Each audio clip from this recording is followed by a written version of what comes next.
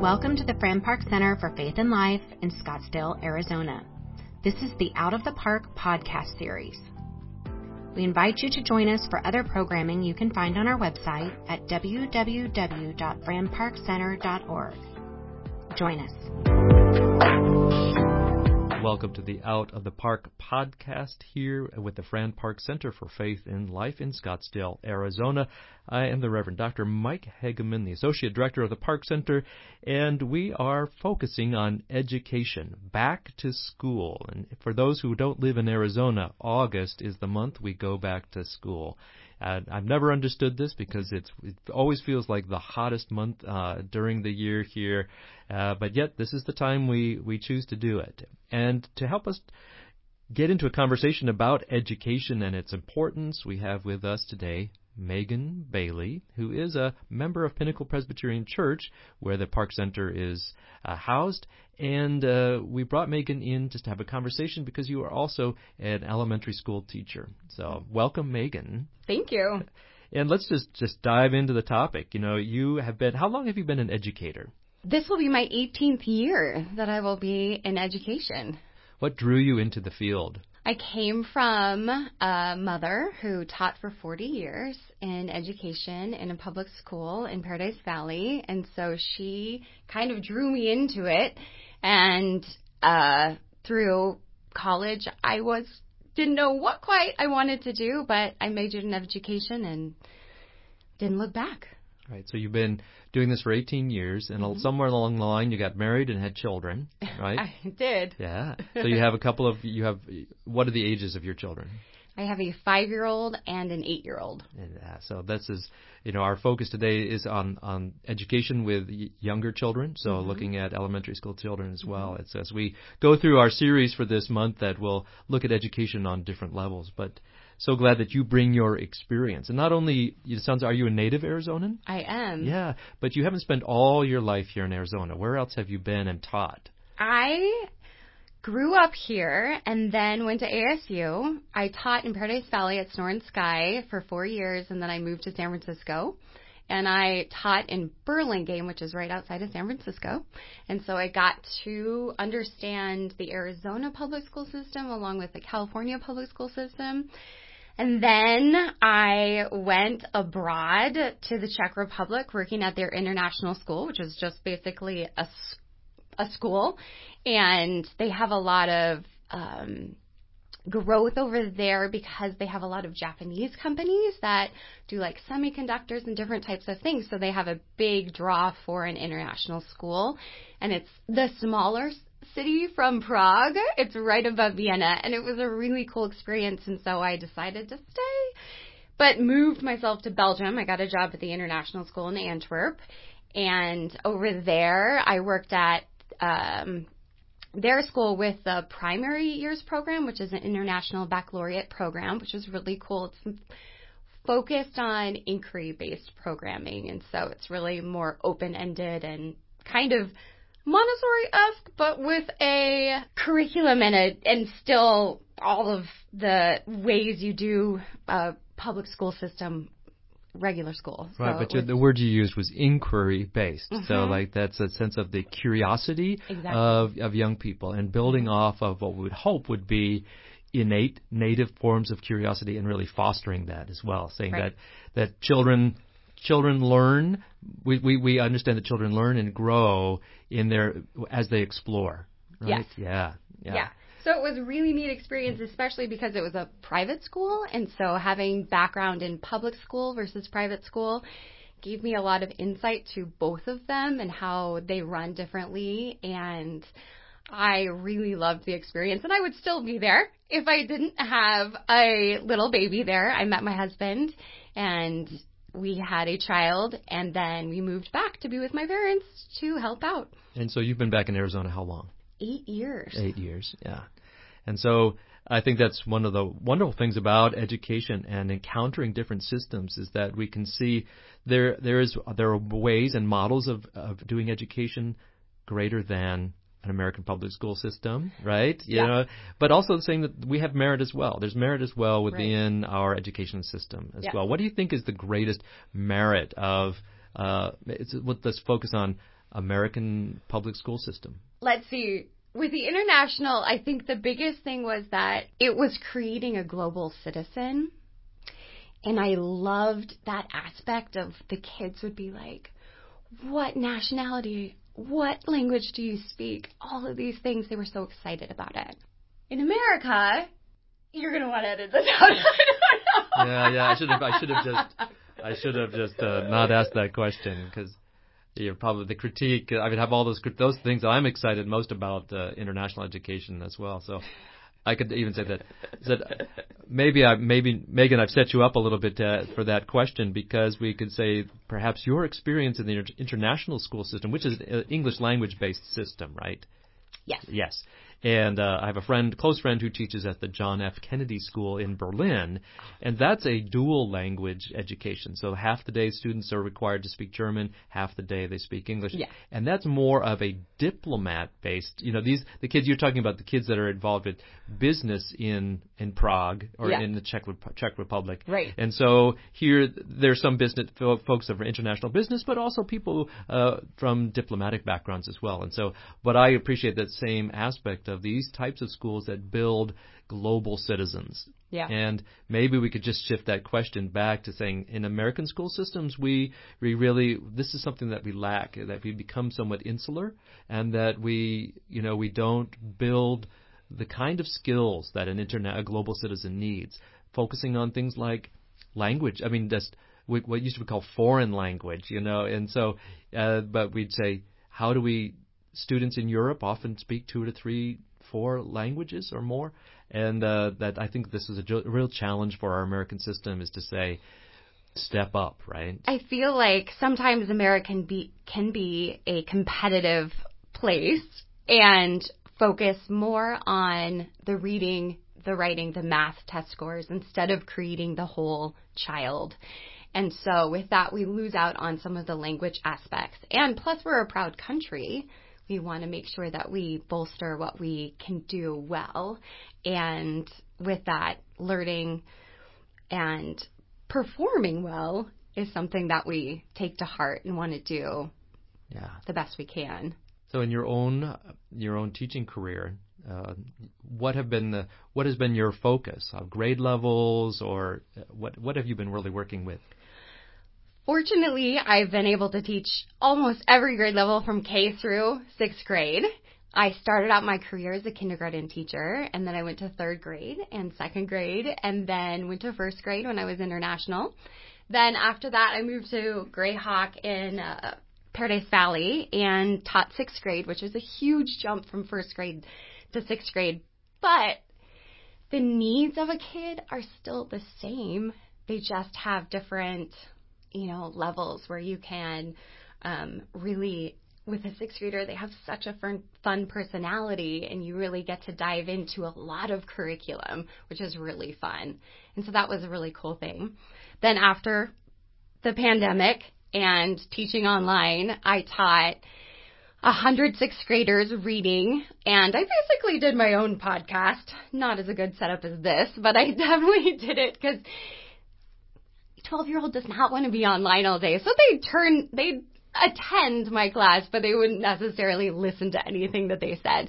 So when we did go back in person, it was a lot of reteaching and going over all of the things of the curriculum for the year. So in one aspect, it is kind of like a year. A lot of people see it as a year of a wash.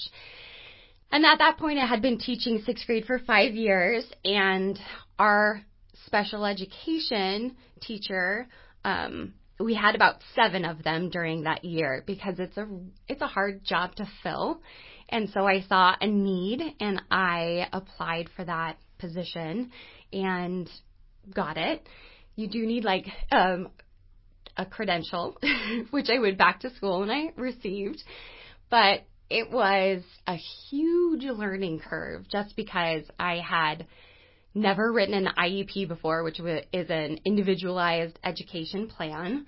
I've never performed an official evaluation on a child to screen for a learning disorder or an other health impairment, which is an OHI, or autism, or any other things that fall in the realm of special education.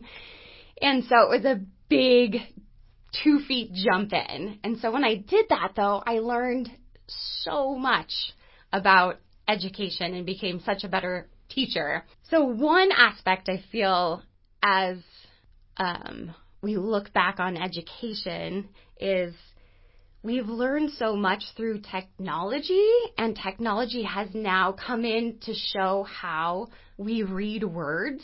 And our brain focuses on all of the letters within a word. And because of that, we were able, or not me, but the science of it was able to show that phonics and decodable word programs are the way to teach reading. And so for a long time, when I was an educator and growing up and going through ASU, we learned balanced literacy, which is a really cool word and terminology. But it's really a 3-part cueing system where a lot of people during the pandemic were seeing their children in front of them guessing at words instead of reading words, the whole word. And because of this, a lot of new, recently the New York Times, their daily podcast had a review on a couple of these programs and what is in New York State schools and throughout the country, even throughout the whole world. They use the 3-part cueing system.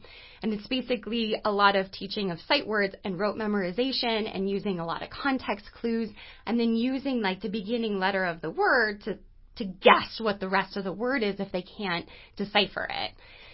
So because of this technology and understanding that we can read the entire word with our eyes when we see all of the letters, it has put such an emphasis on making sure we teach phonics and decoding instead of this 3-part sequencing step. Interesting, because, these educational trends, they come and they go, and I'm sure that I was raised on phonics, right? Yeah. And decoding, as you say it. And so my mother was a reading teacher, and so I got this before I ever went to school. And then when I taught elementary school myself, 2nd grade, working with the kids who were first grade is that such an important reading year, learning to read year, but 2nd grade is you just run with it, and I loved that. But yet really working on that sight words, and memorization of words and spelling lists and all that. It's nice to know that people are still researching it, because then at a certain point they went to whole language, and then this is new to me, this terminology of 3. What did you say? 3? It's 3. No, I've forgotten it. Oh yeah, they pulling it out of context, but just learning some of just how these trends in education can actually affect even children within the same family can be exposed to different emphases. Some say, if this child learned through phonics, this one learned through whole language, and this one learned this way. Yeah. And so we can really see how that this can affect children, that as they are exposed to different, emphasis, different ways that of presenting the learning of reading, especially, that can affect them for the rest of their lives. And so what would you say to families that saying, if we call this a back to school episode, really saying, what could families be doing with young readers during the summer? That just what's some best practices for really helping families to learn together, especially around reading? Right. A biggest thing, I think, is phonemic awareness, and breaking down and manipulating the sounds within a word is incredibly important if you have a kindergartner through 2nd grader. If you have a kiddo that's struggling, that's past 2nd grade, you still want to do that phonemic awareness. And basically it starts off with rhyming words, like if I say bat, give me a word that rhymes with bat, cat, rat, sat. And you play this kind of game. And these are things you could easily do in the car, so it's not so painful for a child, because my 5-year-old does not like doing any of these things, but we do them. Breaking the word down and saying, or another part would be, if I said rat, the child says rat, then change to b. What word do I have? And they would say bat. Then you keep going with this, and you can do this with the rhyming words or whatever, but you only want to change the initial sound. If they're doing really well, you can change the ending sound. The vowel sound's always going to be the hardest sound to get in there. As you go on, you can keep going and make them harder, and interchange blends like sp for spot or whatever it is, and you can change those. But that's more of an advanced thing. Those things and how you break down the words like blast. Tell me the sounds you hear in blast. B-O-A-S-T. And breaking those down are incredibly important, not only for decoding the words, but for writing and for spelling. And so I have so many spellers, even my own child who hasn't done this. Like you said, I can definitely see the difference in between my 5-year-old and my 8-year-old was in that year of COVID where we were just trying to get through. And so she missed out on a lot of phonics. And so going back through and even having her practice and breaking the words down every time really helps with her spelling, because she'll just jumble up the letters, or she'll write the T before the S or whatever it is. And so I really focus a lot on that. So if your kiddo is having a hard time with spelling, practice breaking the words down, giving them the sounds that they have. I'm going to jump in. So a phoneme is a very kind of short set. I mean, it's a sound unit, right? It's a sound unit. And so like you said, bat could be a phoneme, right? There's a it's distinct. So bat would have 3 phonemes in it. Oh, okay. So you're breaking it down even more. Okay. Yes, all right. So it's for every sound that you hear. Mm-hmm. So sometimes with a digraph like SH or sh, it has 1 phoneme, even though there's 2 letters. Right. Mm-hmm. And so teaching those digraphs, teaching like sometimes you have all, ALL, and OST, OST. Teaching those things are like the beginning sounds of, or the beginning decoding of reading. I went to Barnes & Noble the other day to find my 5-year-old some books, and specifically decodable books, which are really difficult to find because most books are really fun, full of pictures. Scholastic does a ton of them, and they also do decodable. I'm not going to throw them under the bus, but they, Disney does a lot of these beautiful picture books, and they work more on sight words than they do on decodables. So I asked the front desk, I said, do you have any decodable books? And the woman said, I don't know that author. And I said, decodable is not an author. It's a type of books for children. She goes, no, we don't have any of those. And I said, okay. So there's just a great need for these little books. Bob books are an example of them, like if you have a little kiddo who wants to read, but they graduate so quickly and can be so frustrating.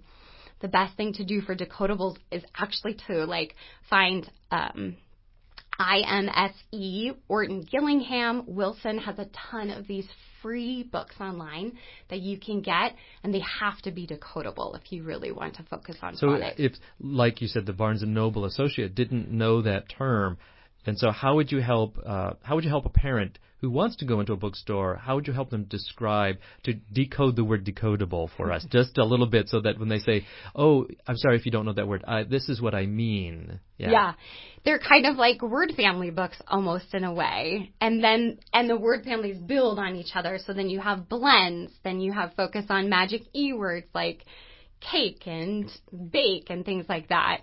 And so it's a challenge. Was Dr. Seuss was some of that in that decodable realm where he uses lots of rhyming words and lots of kind of words within a similar family? Or Dr. Seuss does have a lot of decodable, but he jumps so greatly in there are like CVC, like consonant vowel consonant words, but then he jumps into a lot of blends that a little kiddo might not be ready for unless they're a little bit more advanced, maybe second grade. Yeah. One of the things you said earlier about what you love about education is looking at a young person as a whole person, and so that their education is to help create a whole person. And so you're talking about things that families can do together, especially around reading, is that some you make it a game, but you make it a social event, the sense of how is it that learning of this kind, learning to read and explore language can be a family event that we associate relationships within families as well as,